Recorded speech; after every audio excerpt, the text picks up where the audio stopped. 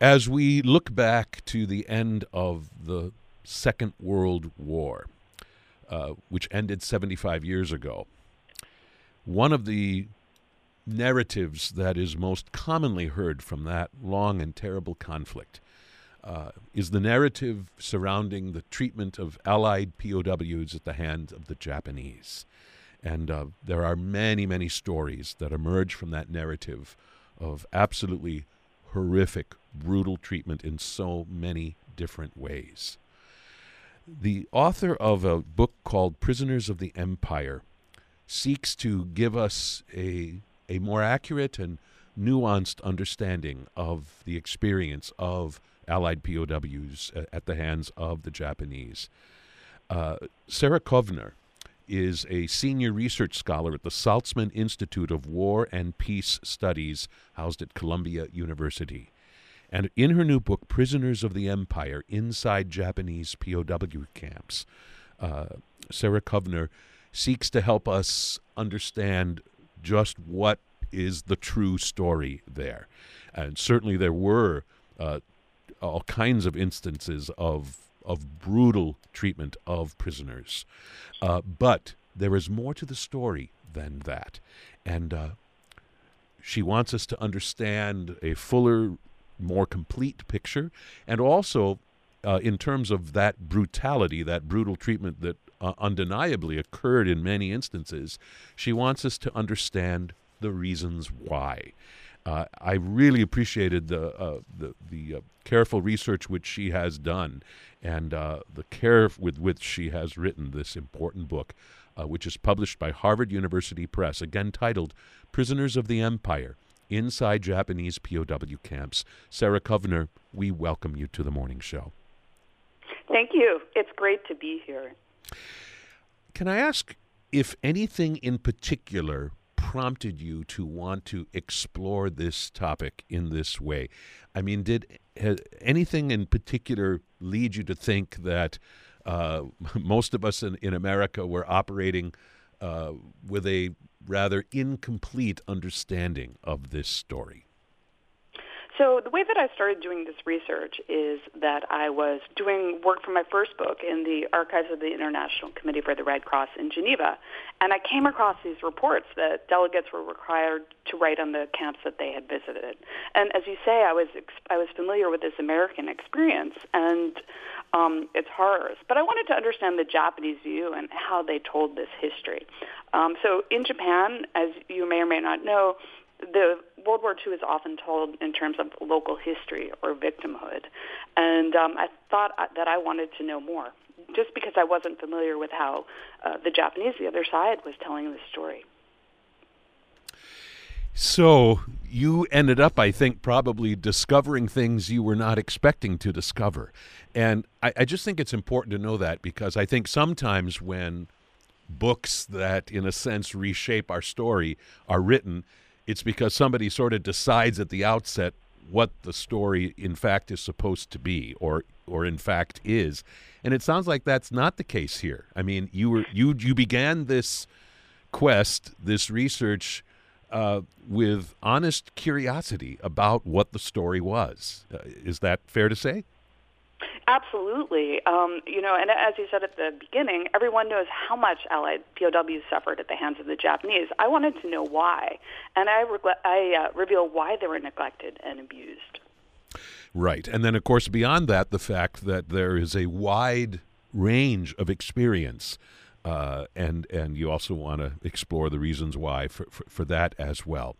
I wonder, before we start digging into some of the specifics of this story, if you could talk about what I am guessing was your fear of perhaps writing a book that might be seen by some as being dismissive of the suffering that was, in fact, of course, experienced by many Allied soldiers, or that someone might perhaps misunderstand what you were doing as an effort to sort of minimize that or to excuse that treatment. I mean, there's any number of ways in which a book like this could be carelessly or inadvertently misunderstood. Can you just talk for a moment about any hesitancy that you had about writing this book or telling this story in this way, or any particular concerns you had about not wanting to be misunderstood? Of course. I mean, what I try and do in my book is to emphasize that there's a range of experiences and to emphasize that the experience of Allied POWs who suffered in the Philippines or who worked on the Burma-Thai Railway had just, for me, sometimes even though I've done all the research, unimaginably bad, poor experiences. And so as a historian, what I try and do is stick as close as I can to the archival record. And additionally, I was lucky enough to talk to some Allied POWs, and Allied, of course, refers to not just Americans, but Australians and Dutch and British POWs, but also to talk to Japanese guards and to Korean guards, because many of the guards actually weren't Japanese, they were Korean or Taiwanese. Yeah, that's one of the points that you make, that for all that has been written or depicted about this story of Allied POWs during the Second World War, that many of those accounts do not include any word whatsoever from the Japanese themselves. And so that is an omission that you are seeking to rectify here. When it came to exploring official documentation and archives and so on, what were the most valuable resources to which you turned in doing your research? So, one of the things that anybody studying Japan who does research in Japan learns is that the Japanese burnt the documents at the end of the Second World War, and that when we hear accounts of people who visited Tokyo in August, servicemen, and they say, there were these clouds of smoke that we could see. But one of the things, they didn't actually burn everything, and one of the things that wasn't burnt were the papers of the prisoner of war information agency and the prisoner of war management office, which are the people who are actually concerned with writing down what happened to POWs or writing reports. So I could look at that, which I was fortunate to do, and I also was able to look at Japanese military documents.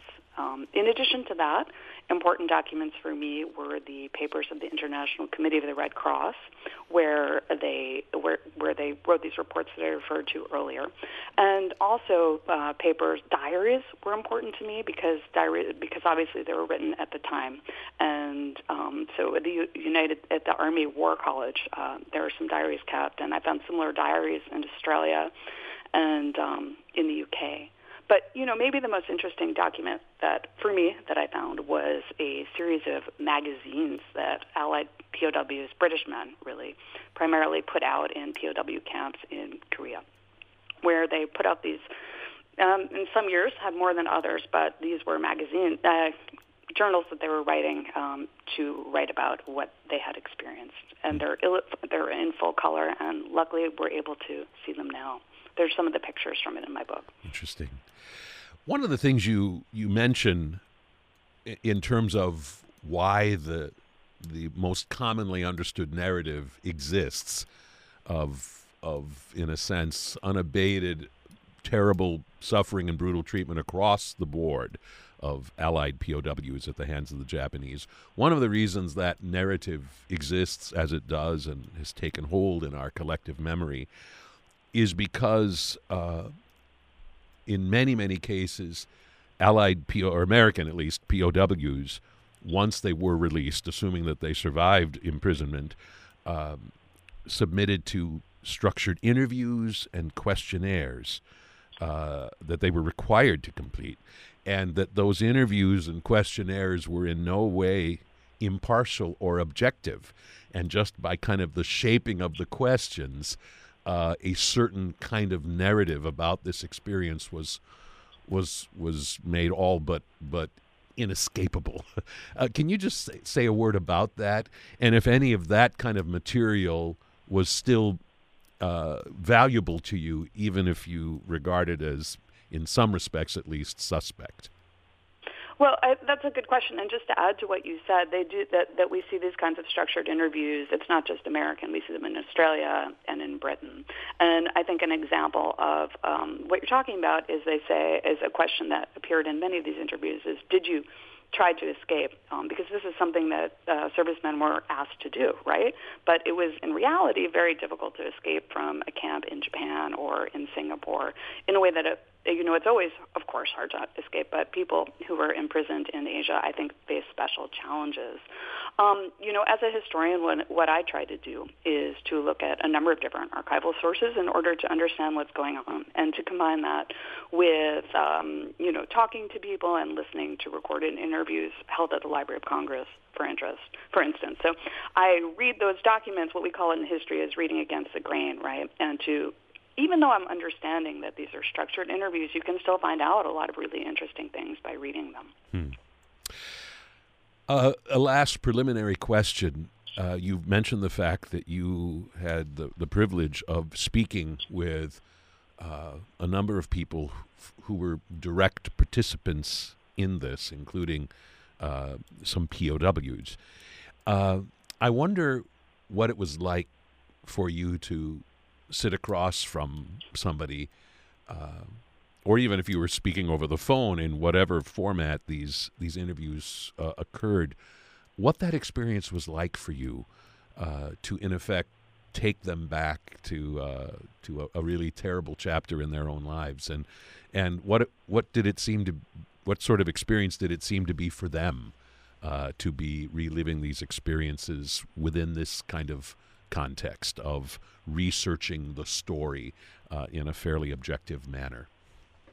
So it's intimidating because even though and also sort of strange because I had been reading for so long about the history that these people had experienced. And so so I had read a lot, but that was only what the documents presented. And as you've said, you said earlier, they're kind of told in a structured way, but people's individual experience is often quite different from perhaps always different from what the documents say. And, I've been to places like, for example, I went to a reunion of Allied POWs, and I'm looking at somebody and they've experienced this history that I've only read about. It's really it's illuminating, but also I think, of course, and especially on the 75th anniversary, many of these people had such tremendous lives, and there just aren't many of them left to tell us this story. So I felt very lucky to hear their words.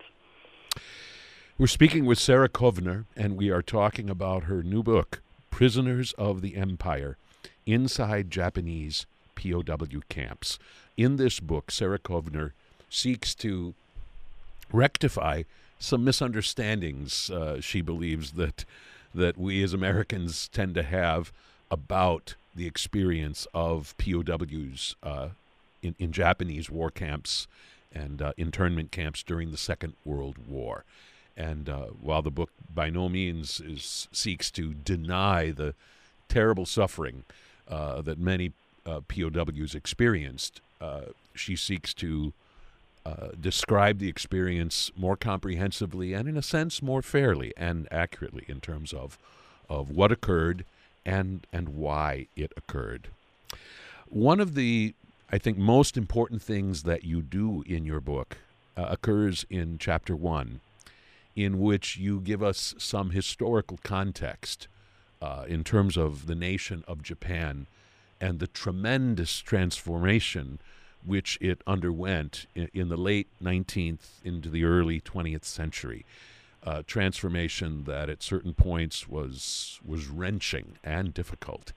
And, well, first of all, tell us why you deemed it important to take this kind of time with this particular matter. What is the point of spending this much time with Japanese history ahead of the Second World War? So I think, if we want to understand what happened, you have to understand what happened before your story, right? To see, because certain changes occur in history that lead up to the historical period that you're talking about. And so what you're referring to, I think, is how during the early part of the 20th century, Japan sought to follow international law to demonstrate the extent to which they were a civilized and cultured country, right? And we see this particularly during the Russo-Japanese War from 1904 to 1905 and World War I, where the Japanese actually were famous for how well they held Russian prisoners. And that you see all of these photographs. And, I mean, they're staged, right? But prisoners playing tennis or things like this. But in general, the records demonstrate that certainly the Russian POWs were treated far better than the Japanese POWs were. And there are reports from outside observers who describe how well they were treated.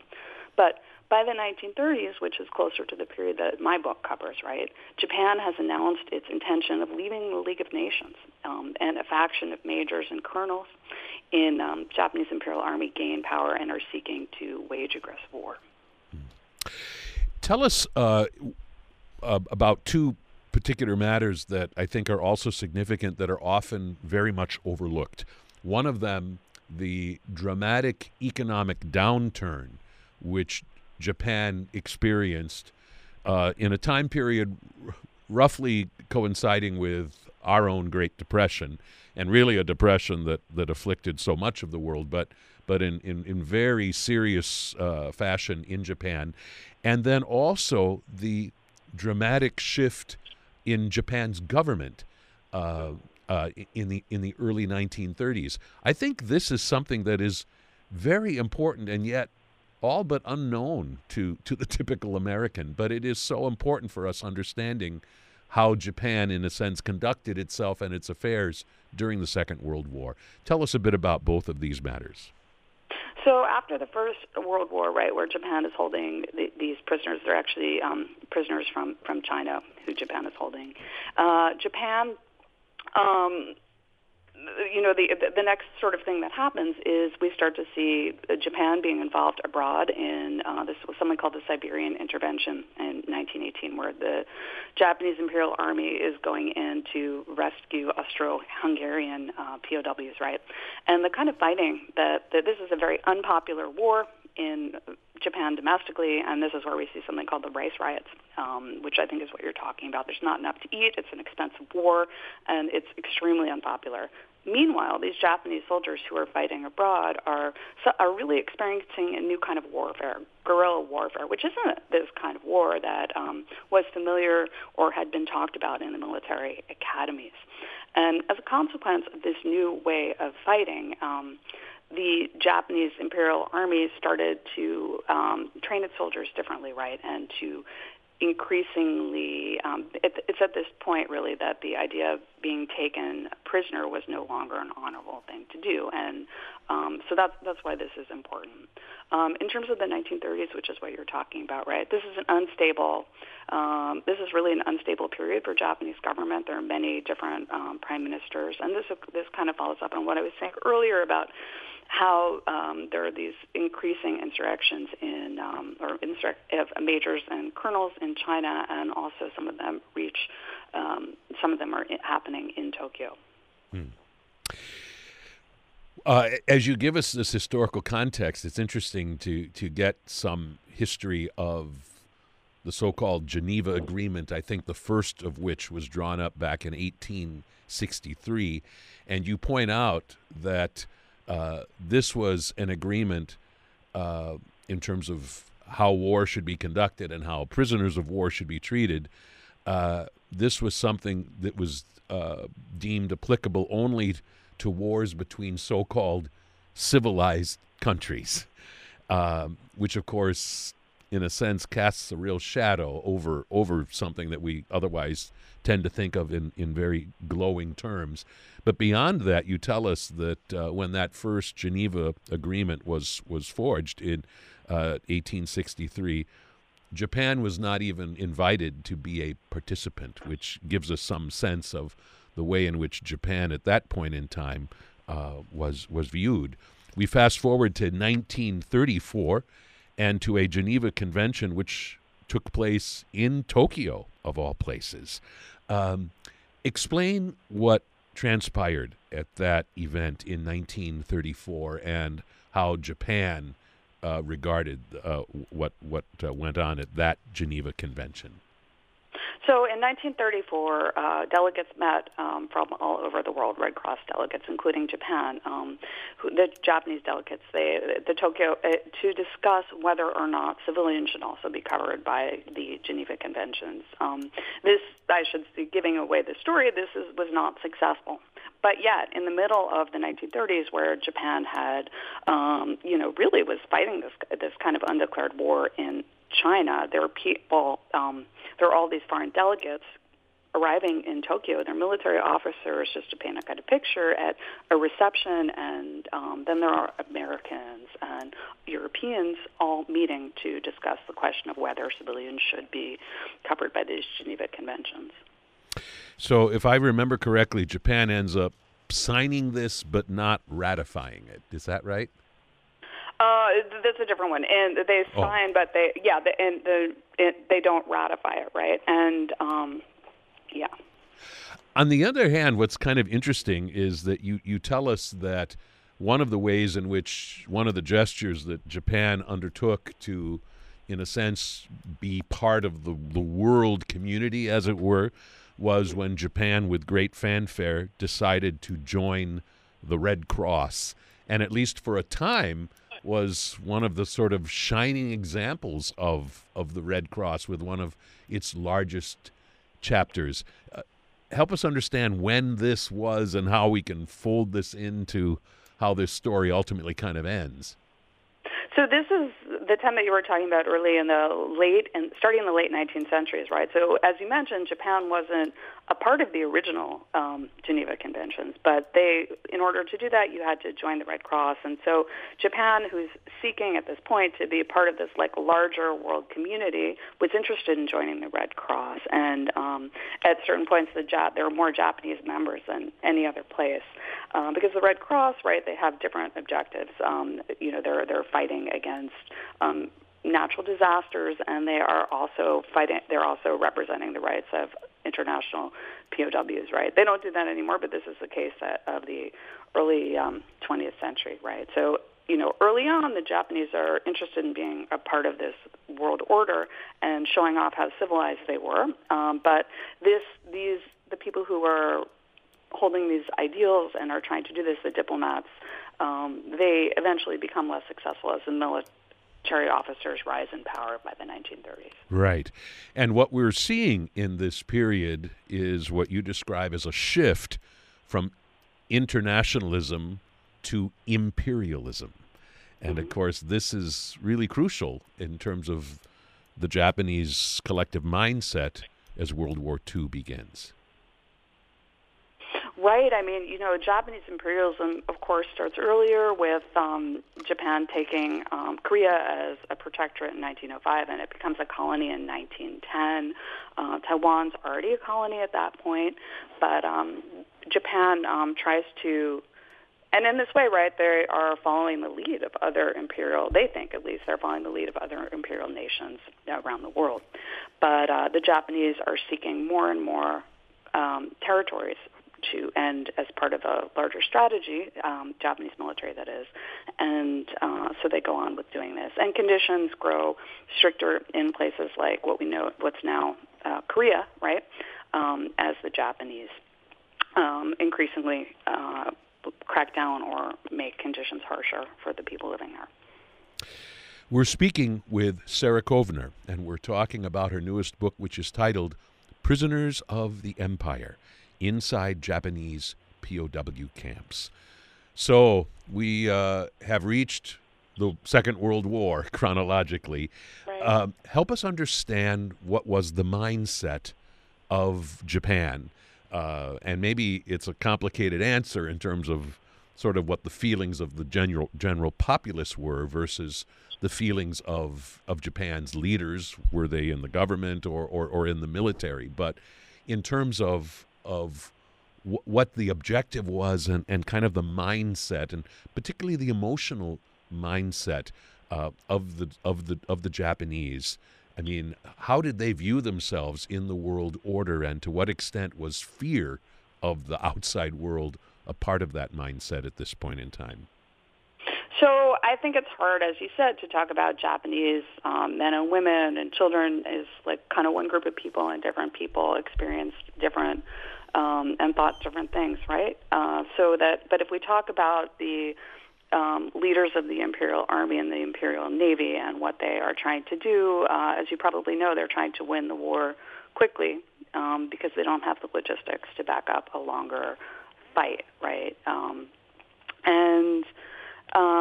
In terms of people on the ground, I mean, I think that people living in different places and all through Japan, and really, so we were talking about imperialism early, and Korea is part of Japan now at this point, right? So when we talk about Japan, we're also talking about Japanese settlers and Koreans living in Korea or in Taiwan or in Manchuria, which is known as Manchukuo at this time, right?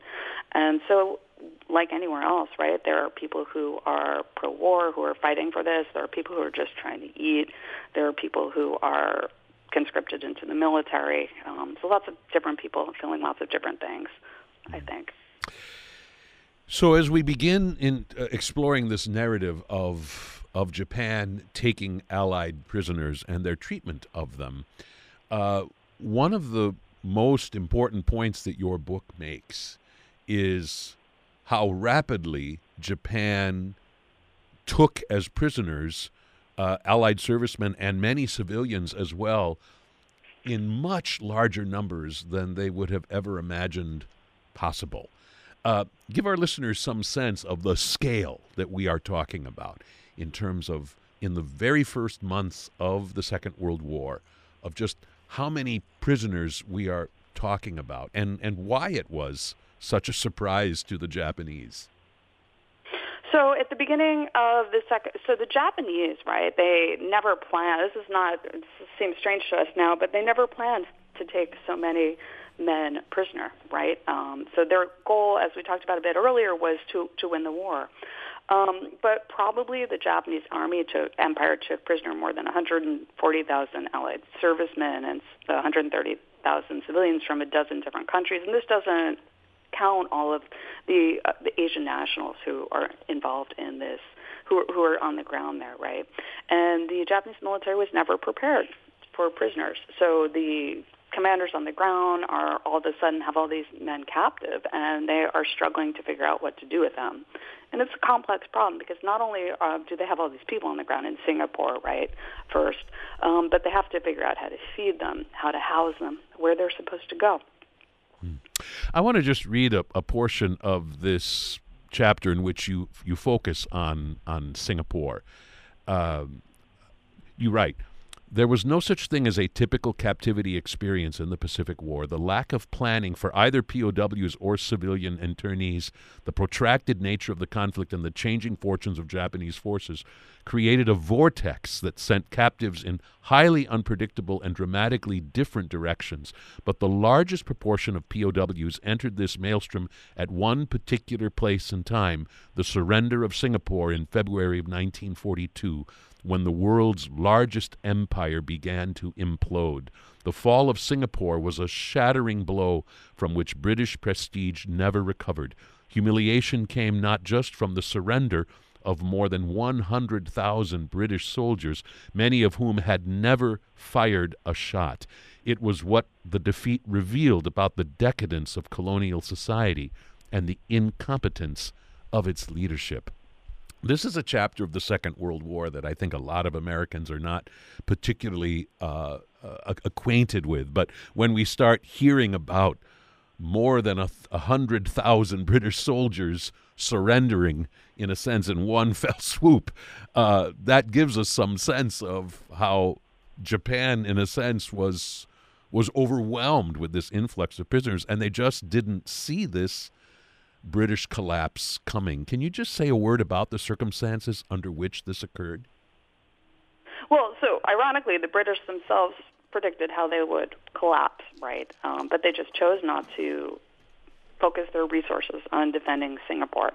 I think for Americans, something that I always emphasize in my classes, and we don't think about a lot because, quite rightly, we focus on our experience in Hawaii. Around that time, the Japanese are also invading Singapore, right? And so these are things that are so if you look at the map from Japan, they're happening at the same time, even though we as Americans, it's not something we most often think about.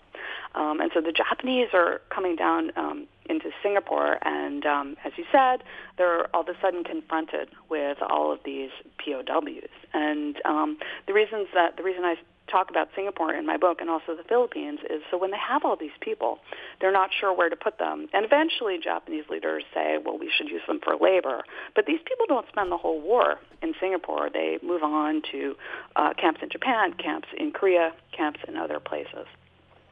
Yeah. So let's talk about some of the specific matters that are involved in this this mistreatment, and some of the ways in which you want us to understand this better. First of all, one of the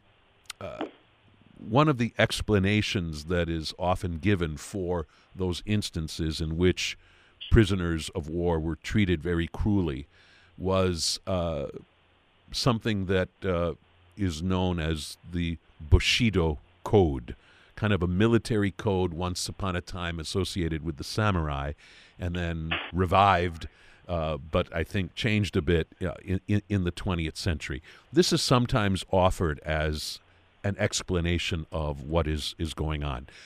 Explain to our listeners your understanding of this Bushido Code and the ways in which it explains maybe some of this experience, but by no means all of it. So we have Bushido Code, right? That's the way of the samurai, which certainly we may have heard about in the U.S. And I think that this is this way of the warrior, and it's true that this is an ideology that existed in Japan. But I think that maybe one way of understanding it is this was a set of ideas that the Japanese Imperial Army wanted to inculcate among its troops, right? They wanted to convince their servicemen, their soldiers, to be brave, to fight, go on to fight with courage, right? And also they didn't want them ever to surrender. But one thing that I think is telling is the Japanese Imperial Army had to actually. It's really a way of setting up a norm, right? So that the Japanese have this no surrender policy.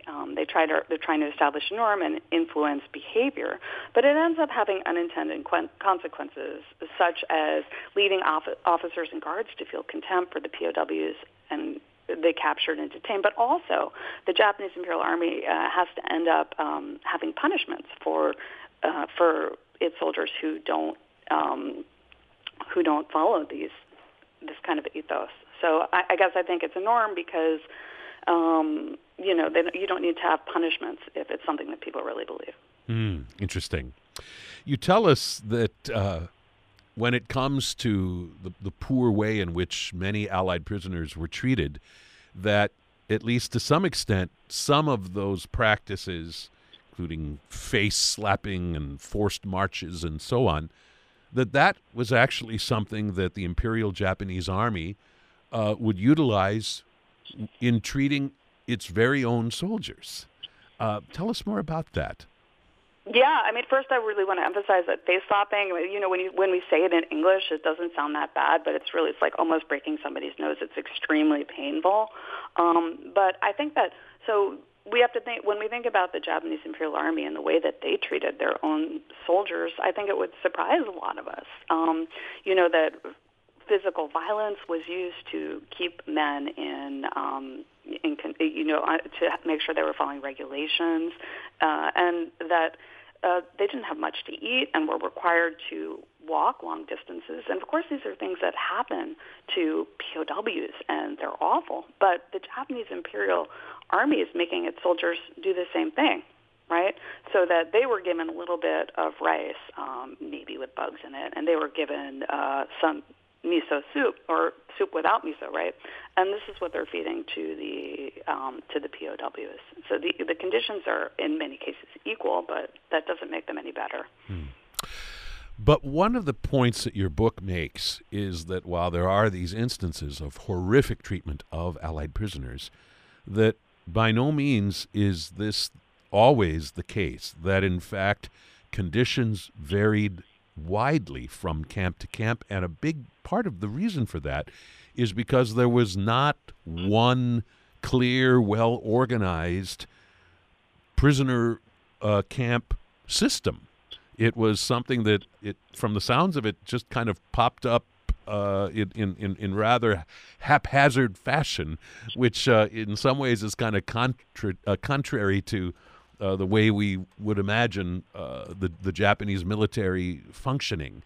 I mean, in some ways, they tended to be incredibly efficient and proficient, but not when it came to this. Tell us more about just how disorganized the whole system of prison camps was for the Japanese, and just how wide a variation of treatment we are talking about. So you're exactly right. There's tremendous variation over time and space, and the reason is that the agency that was ostensibly in control of these camps, really, they had no control. They were able to set policies, but they couldn't make anybody follow them. The people who were actually running the camps are the local area commanders. So a local area commander, they might just, if you're fighting a war, your local area commander, the POW camp is not your main goal, right? Your main goal is capturing territory or doing what your commander says.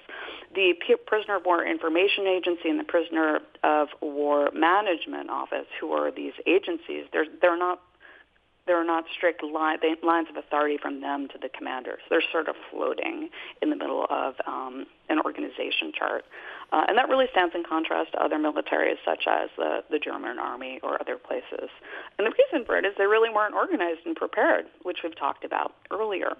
In terms of the variation among and between camps, when I think about it, there's not really a typical experience.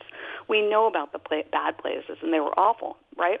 But life in some camps in Japan and in what's now South Korea were better, right? For example, in Keijo, which is now Seoul, officers farmed vegetables and animals. They didn't have to work. The commander is actually actively trying to find work for prisoners of war. And even in one Allied POW in the records I was reading in Britain, he says that he really lays the primary responsibility with the system rather than with the individual. And, yeah.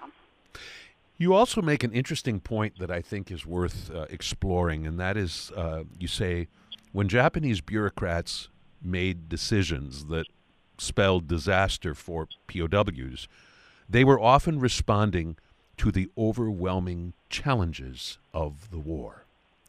What kind of challenges are you talking about there? What kind of overwhelming challenges of the war would lead bureaucrats to make certain decisions that would affect the lives and well-being of POWs so dramatically and seriously?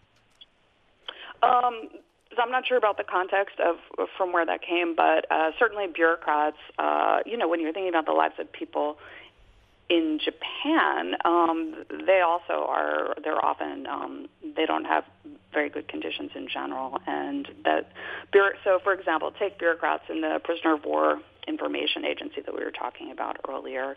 Many of these people are, I'm thinking about the last director of it, Tamura Hiroshi, right? He is, in several instances, actually trying to get better policies, things that would protect POWs, but he's also rubbing elbows against the more powerful men in the Japanese bureaucracy, people in the Military Affairs Bureau, right? Like who don't want POWs to have better conditions, who want other things to happen. He's trying to get an audience with his superior. So it's a little bit like the inanities of bureaucracy, which is so troubling to us, as we think about the experiences that people had. But it's a very real explanation for why men had to suffer the way that they did. And I hasten to add that an important point your book makes is that there was no official policy in Japan to abuse POWs, that this was something that occurred in a sense at the more local level, but it was not a top-down policy, that in fact Japan's official policy was to abide by the Geneva Conventions, but you say that they agreed only to do this by mutatis mutandis, as Japanese laws and local circumstances allow. And I suppose that is quite a convenient escape valve in some respects. Yeah, I mean, that's an escape valve, right? That lets them to do whatever they want according to the law. And that's what the diplomacy is that, as you mentioned already. You know, I think that so these people, and some of the people who are working specifically with POWs or diplomats, they have experience abroad, right? And they're aware of the conventions, the Geneva Conventions, the ones that Japan has ratified, right? And they know how prisoners are supposed to be treated. And these are the people who are, I mentioned the ICRC earlier, the Red Cross. The ICRC delegates are visiting some of these camps. They are not able to write uncensored reports. So the reports that we have, I don't think, again, there are these kinds of things that you have to read against the grain, but they are in the Prisoner of War Management Office, they are arranging the trips for ICRC delegates to come and visit camps. Yeah. I want to make sure that our listeners understand that your book is not only about helping us understand the mindset of the Japanese and why certain things were done to prisoners, but your book also does seek to help us understand what prisoners of war themselves experienced, and in particular, some of what they experienced that would be, in a sense, beyond the obvious or beyond what we often hear about in terms of such experiences.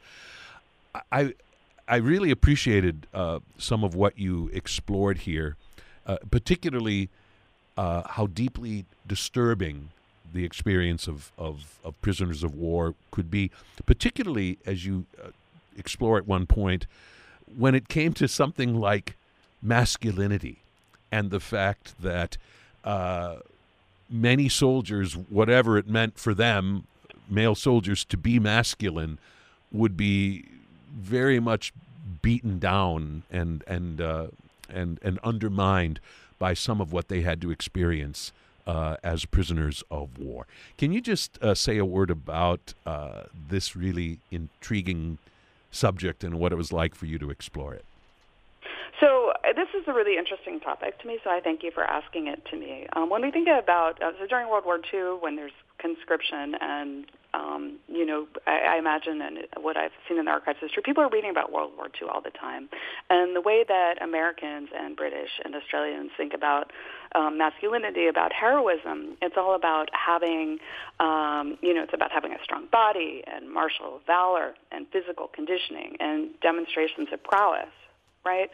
Fighting a heroic war. This is, I think, what many people wanted to experience when they went into the war. But captivity is characterized by the absence of combat, right? And so that for these soldiers who were held captive, they didn't have the experience to fight a heroic war. Instead, they are creating weight tables to record their shrinking bodies, to mend their gradually tottering clothes. And they're brooding about everyday humiliations at the hands of Japanese men.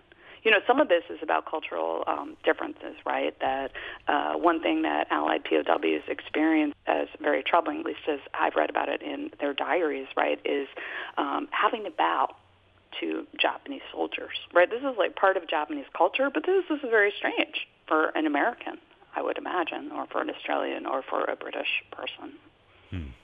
You also tell us about how one of the things the Japanese did was to try to break down the hierarchies that Allied prisoners would try to create. I mean, even as prisoners, they would still have officers who would try to exert some sort of leadership over the rest of the men, but the Japanese would make a point of treating officers with no more deference than they would any of the other prisoners, trying to break down that sense of hierarchy and order that the prisoners would be so desperate to try to create. In some respects, this is one of the themes of your book. You write, in this book, I argue that there was nothing inherent to Japanese character or culture that led to the inhumane treatment of POWs. I think you ascribe that more to the chaos and difficulty of war and the Japanese ill-preparedness to handle such a huge number of prisoners. In other words, much of the suffering that was inflicted on prisoners was due to, in a sense, inattentiveness, or it was unwitting cruelty. What was it like to, in a sense, come to that understanding and then trying to decide how best to make that important point? Well, it was really surprising for me, right? Because I went into this not knowing what I'd find. But I came to realize that we think of war crimes as being intentional, as being committed by evil people.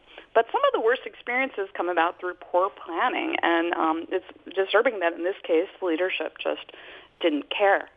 One of the challenges I've had with this book is or I expect to find, is that, is really not being an apologist for the Japanese in some sense, and to explain how really what I'm trying to do is explain why this happened, and to give a fuller picture of the different experiences that happened to different Allied POWs, sometimes even to the same person who would start in the Philippines and then travel in what we know as a hell ship because the conditions were so appalling, end up in Fukuoka, which is a city in southwest Japan, and then land in Korea, where the conditions were, for the most part, much better, right? So for the same person experienced so many different things. And if they may meet a fellow soldier or serviceman in the same camp who had an entirely different experience. I mean, as you said earlier, talking about how the Japanese sought to break down the hierarchies of officers. Some of the camps were just for officers. So instead of having a unit of soldiers, you might have a British officer, an Australian officer, a Dutch officer, all in the same place. And of course, it's really important when we understand that sometimes terrible things do not emerge from unadulterated evil. And there is something, in a sense, kind of simplistic and almost comforting when we can ascribe such suffering to, this was done by people who were evil through and through. And you are suggesting that this did not spring out of evil, or at least that is not a full or complete explanation for what these prisoners experienced. I appreciate you having the courage to take on such a complicated and often, I'm sure, difficult topic, and for writing about it so thoroughly in your book, again titled Prisoners of the Empire, Inside Japanese POW Camps, published by Harvard University Press, the author, Sarah Kovner. Sarah Kovner, thank you so much for writing this important book and for joining me today on The Morning Show to talk about it. Thank you for having me.